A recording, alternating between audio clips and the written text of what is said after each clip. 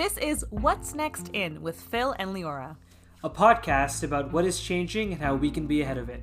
Join us as we test each other's perspectives and explore new ideas through science and behavior. Today on the pod, we have Masha Tager, who is a PhD candidate in microbiology and immunology at McGill University.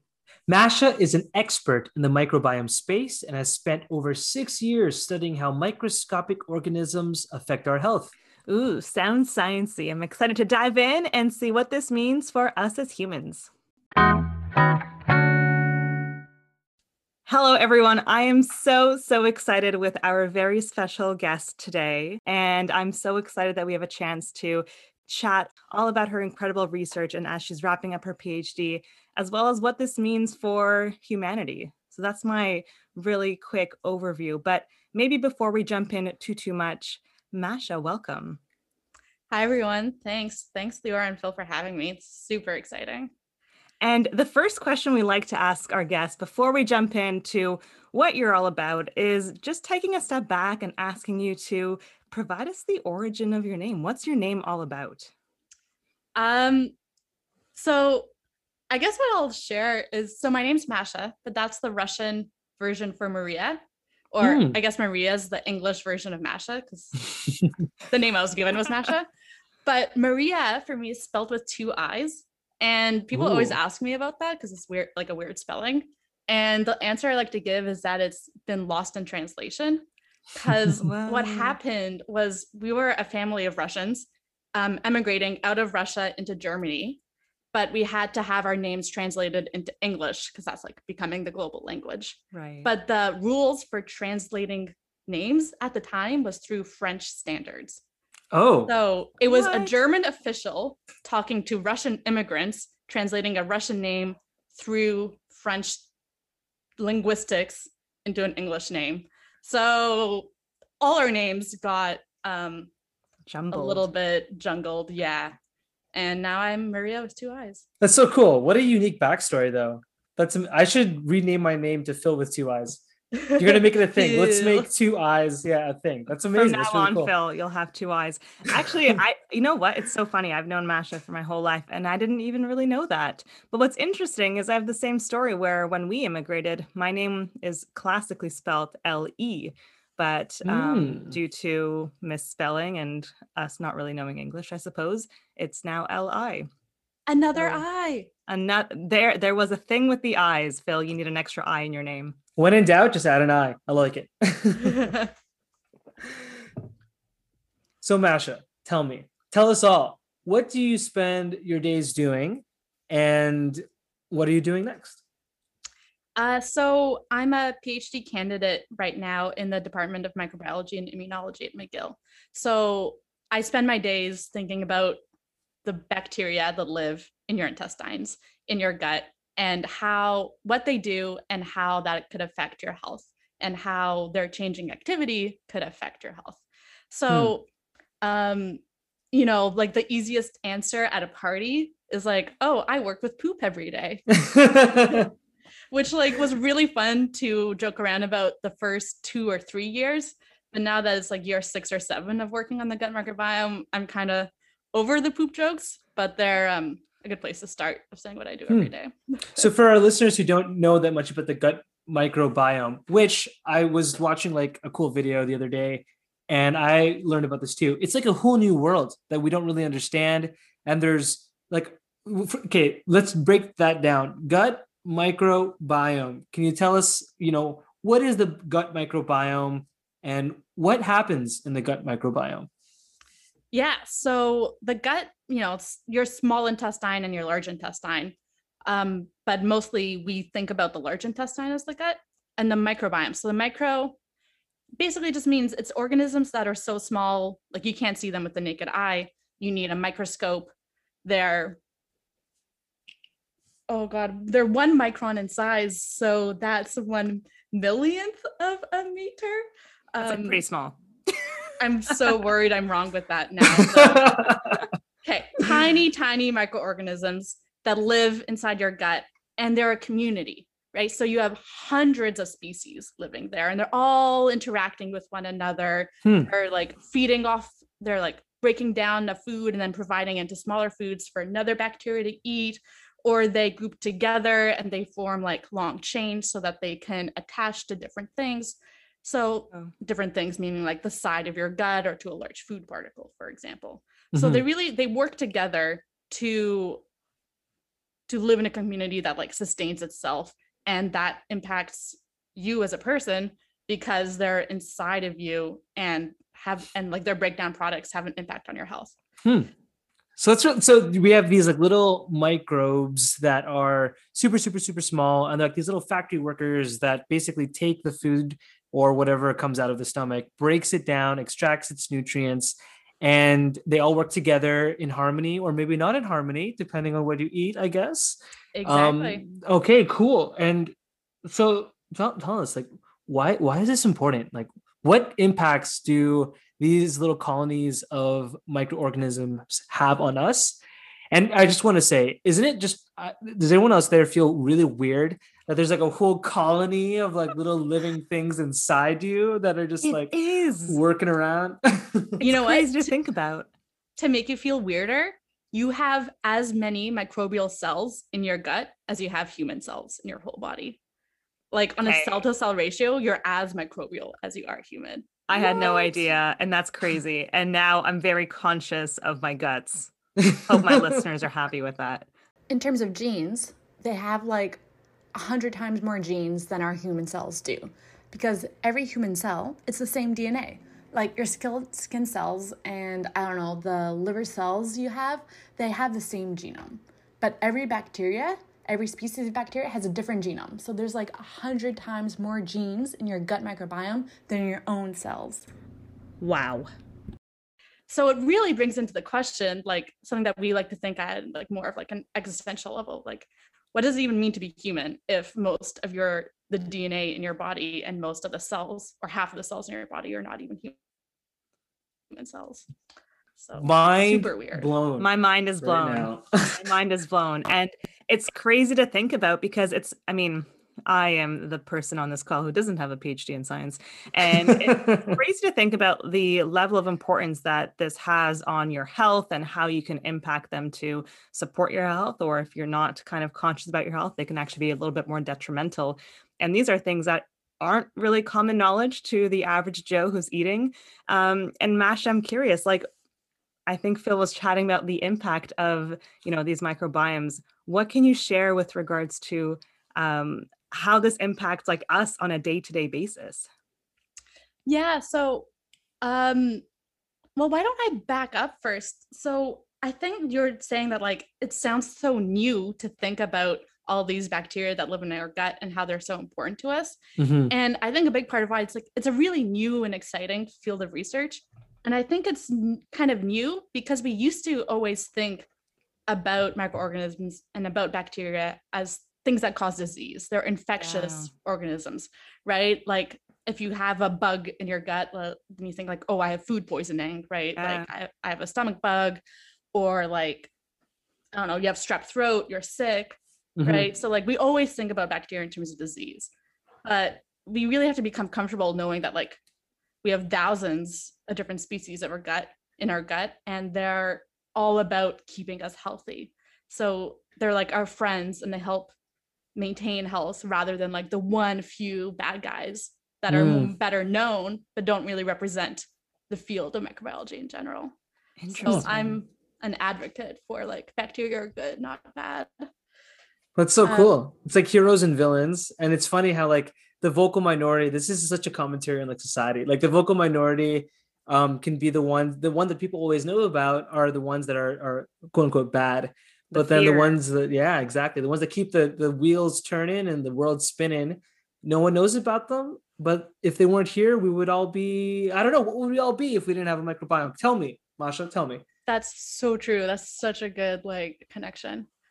So yeah, the microbiome is super critical to how we are as humans, and we really co-evolved with bacteria. There's never been a human without a microbiome. But we can study what the microbiome does for us really well in mice. we can raise mice in a germ-free environment. So we can raise mice without a gut microbiome at all. Like they're fully sterile. There's not a single bug associated with them. So that's really how we've been learning what the gut microbiome does for you as the host, for you as humans. And the poor mice are like pretty sick. They don't turn into these healthy adult mice. They're basically every organ is affected. Wow. Their liver and spleen are all like tiny and not functioning properly. Their immune system is totally immature and very like inflammatory. So they just, I'm trying to think of how to like explain that. Yeah, the mice without a gut microbiome, they're not doing well. And they're not doing well, not just that their like stomach isn't working properly, but every organ in their body is not functioning correctly and hasn't matured properly. I think that's fascinating that we have the opportunity to study mice in this completely sterile environment and pull that data, understand what this means for us as humans, because what I'm hearing is it's obviously really important to be exposed to a whole bunch of the world as we do and as we typically, are raised. And I'm curious, how does the actual like microbiome within our bodies as we kind of mature, how does that actually help us be healthier? Or vice versa, how can it actually be detrimental to our own health? Yeah, so the main thing the gut microbiome does for us is it breaks down some of the foods we eat into smaller energy sources for the rest of our body. And well, really, it's the food we eat that dictates what your microbiome turns it into. Okay. And the food that the bacteria really like to eat are like complex fibers. So things like sugars and fats and proteins, they get absorbed by your stomach and by your small intestine right away. That's basic human physiology. But fiber, we don't have a way to break down fiber, but our bacteria do. So fiber gets through our whole stomach, our small intestine. We can't break it down.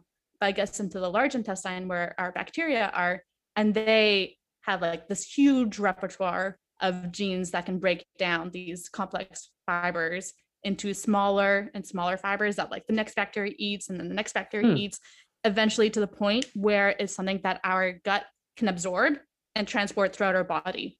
And so that like involves like liver functioning, brain functioning. It helps both maintain and suppress our appetite. So like how hungry we are can be dictated by what the bacteria break down our fiber into. They help maintain our insulin response. So it's really important in like metabolic diseases like diabetes. The fiber degradation is like such a big role that they say 10% of all like the calories that we extract from our diet is from our microbiome. So they're really important in like giving us energy, to the point that like all the studies we do with microbiome are really done in mice because that's the easiest way to manipulate things. But you feed a mouse a high fat diet, and you feed a mouse like a regular healthy diet, and that mouse that has the high fat diet, this is going to sound really strange, but like one of the best ways that we can do like causal inference of the gut microbiome is to transplant the microbiome from one mouse into another mouse. So it's called a fecal transplant. So you take the poop from one mouse, feed it to another mouse, and then see if what happens to that mouse, right? And then you could really say that like, okay, that effect was caused by the microbiome.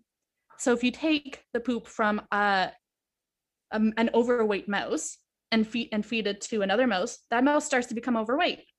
And that's because those bacteria are a lot better at extracting resources from your food, extracting the calories from your food. This is so fascinating. This is wild. Our mouths are wide open as we were like exploring a whole new world. And I'm like, oh, I'm a scientist. I know science. This is stuff I've never heard before. Well, I mean, I've had an inkling of, but this is so cool. So I have a question, and I'm sorry, Leo, this is gonna get a little sciencey. Let's do it. The colony population of the gut microbiome, this really goes down to like, one, where did it come from? And two, how has it changed? So, by virtue of your diet, let's say you eat something that has a lot of fiber in it, then wouldn't that predispose your gut microbiome to repopulate microbes that like lots of fiber and therefore change things more and more? So I guess like when you're born, what is it like? What are your default microbiome? Where does it come from? And then second, how does changing your eating habits change the population of a microbiome and therefore change you? Yeah. So how you acquire your microbiome, that's been like a key question. And it's the microbiome, like the first 2 years of life, follows a really important and distinct succession. And it's really important because we know that gut microbiome when you're an adult or throughout your whole life, like it does so much for you maintaining health. And when your microbiome gets thrown out of whack, it's associated with a lot of disease. So there's a lot of interest in maintaining it in a very balanced and like pro-health diverse community. And that's all about those first 2 years are super critical in establishing that. So so you acquire your microbiome basically as soon as you're born. And that's really, you get your mom's microbiome through the birth canal. So babies that are born vaginally have a different microbiome than babies that are born via C-section. Oh, interesting.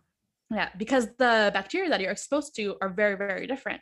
So like if you're born naturally, then you have the same bacteria that are present along the birth canal.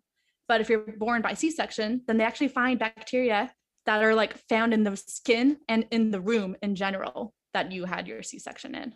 Wow. So like the starting community is very, very different.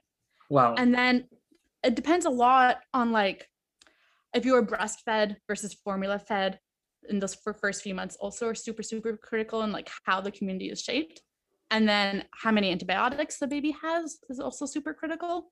And then it's all about kind of environment and just being exposed to different bacteria as you age and different diets as you age. And, typically by like 5 years, it matters a lot less how you're born, if you're born by C-section or if you're born by natural birth, because eventually the diet and the environmental factors play a larger role in what your microbiome looks like.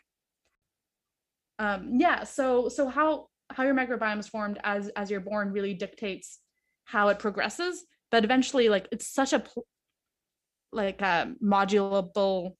Is that a word? Modulable? It is now. Sure. Community, yeah, that can be changed by your environment. Malleable, right? perhaps? Malleable, yeah. So, and that's just to put emphasis that it's not like new moms already have such a hard time in trying to do everything that's right for their baby. So I'm always super careful when I talk about like where your microbiome comes from, because we know it's things like delivery mode and breastfeeding versus not that have an effect later in life, but they're not be all end all in telling you what your microbiome is going to look like and how that's going to affect the health of your kid. So it's a nature versus nurture argument, right? It's like how much of it are you born with and how much of it is impacts of your environment later in life. And so that's really, really interesting. Yeah. And I think that actually gets to one of the things that I think is most important to take away about the gut microbiome, or like the coolest thing, is that it's such a feedback and it's such a result of your environment. It's a feedback of what you eat and where you are. So it's something that you can change. So, you can change your diet and you can change your gut microbiome. It's these thousands of genes you can modulate and you can change them to like improve your health somehow. We can't change our human genes. We don't have gene editing is not something we can do right now, but we soon, not yet, but soon we could probably find a way to actually modulate the microbiome and move away from diseases like inflammatory bowel disease or colon cancer or like allergies and asthma and eczema and like liver disease are like the 6 most strongly associated. Wow. And I think this is a really good segue to then what's next in the research of, the microbiome. If there's one takeaway that, this conversation so far had on me, is that the microbiome really impacts every single part of yourself as a being. From your example with the mice, you can see that, if your mouse is, living in a completely sterile environment, that has complete effects on not only its microbiome, but all of its organs and how its health and being comes about. And I'm curious, Masha, what do you think is kind of you kind of just touched on it, but love to hear more about what's next in the research for microbiome and how this is going to help humanity. So what's next in like the research side of things is there's a really strong push to look at the function of the community. Like, what are these bacteria actually doing? Because a lot of the effort in the past 10, 20 years has been trying to understand who is there, what bacteria are present. But what we're learning more and more is that like bacteria can have different roles in different people or in different environments, right? So it matters less of what bacteria are present and more of what they're doing. We want to look at function rather than presence or absence of a species. But that's in terms of the research side of it. In terms of what this means for people and human health, the research is going forward. Really, we're really entering the stages of like clinical work where we can use the microbiome to diagnose disease, to work as like a biomarker as a biomarker to identify, like differentiate between two similar diseases, for example. Wow. It can be used to predict outcomes. A really cool example is you can predict the outcome of certain cancer treatments depending on your microbiome. Wow. Whoa. How close to the correlation? Like, what's the R on that? I don't remember off the top of my head. That's a specific question. It all has to. No, it's fine. It's fair. It's always about that R, because like you're like, oh, there's a correlation, and then sometimes I look at the graph and it's like an R squared of 2, and I'm like, okay, like I guess you're not wrong. Yeah, but it's okay. The cancer example, they find that there's a certain species of bacteria in your gut that can actually, it takes your cancer drug and it can either activate it or deactivate it. So they're seeing a lot of people just weren't responding to this one cancer drug, and they started sequencing their microbiome and they found this one bacteria that was deactivating it. So just by breaking it down. Exactly. Yeah. So you can start to, if you can sequence people's microbiomes and see what bacteria are present before you give them this treatment, you can have an idea of if the treatment is going to work or not. And there's a few examples of that.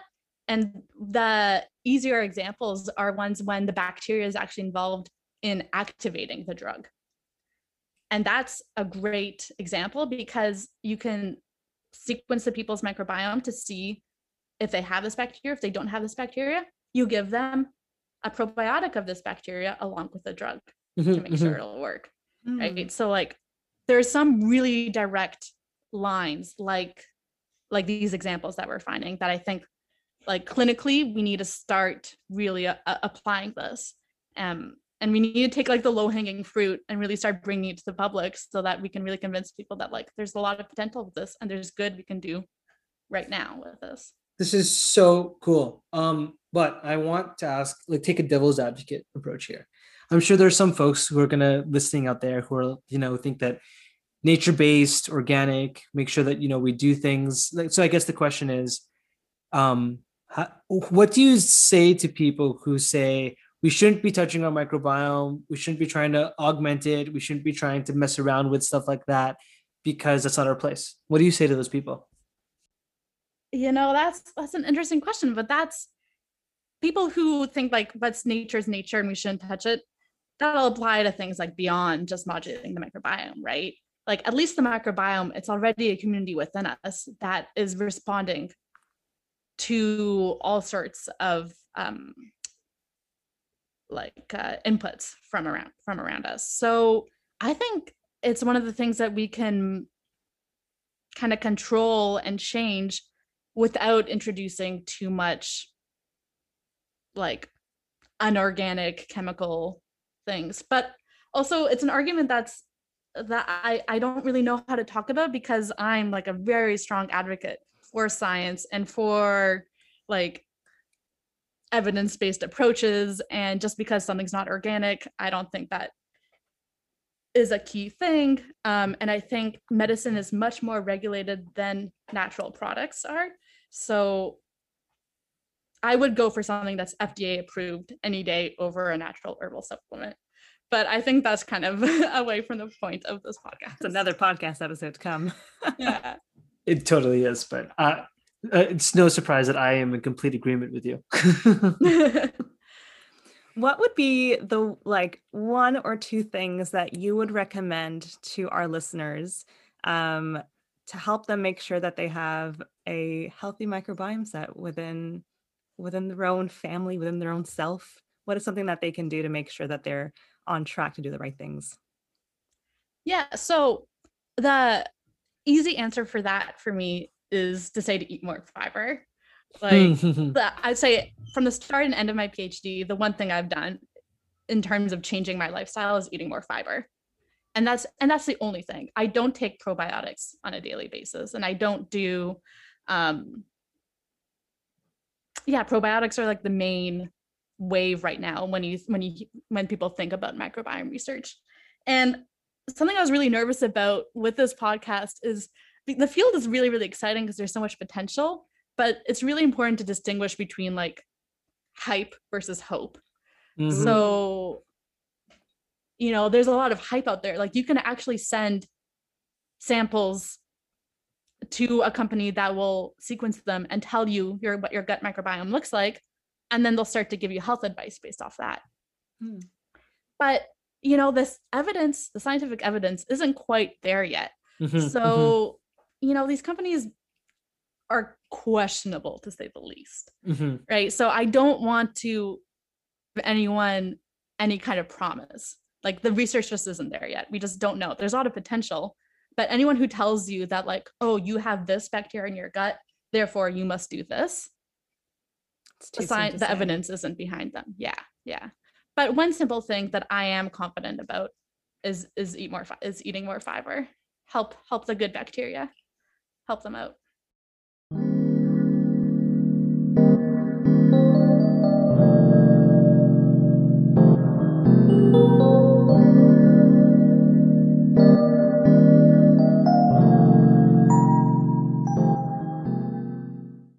This week, we talked with Masha about her research and insight into the world of the human microbiome and its effects on our health. We talked about the hundreds of thousands of diverse little factory workers inside your digestive system that break down and help you be you. And we talked about the benefits of good bacteria and how our environment influences how well these bacteria can work. Our What's Next In was how understanding the impact of the microbiome on our health can protect us from disease and help us live healthier and longer lives, and how the dangers of falling for scientific hype and the challenges of balancing scientific hope. What do you think is what's next in the food you'll eat to have a healthy gut?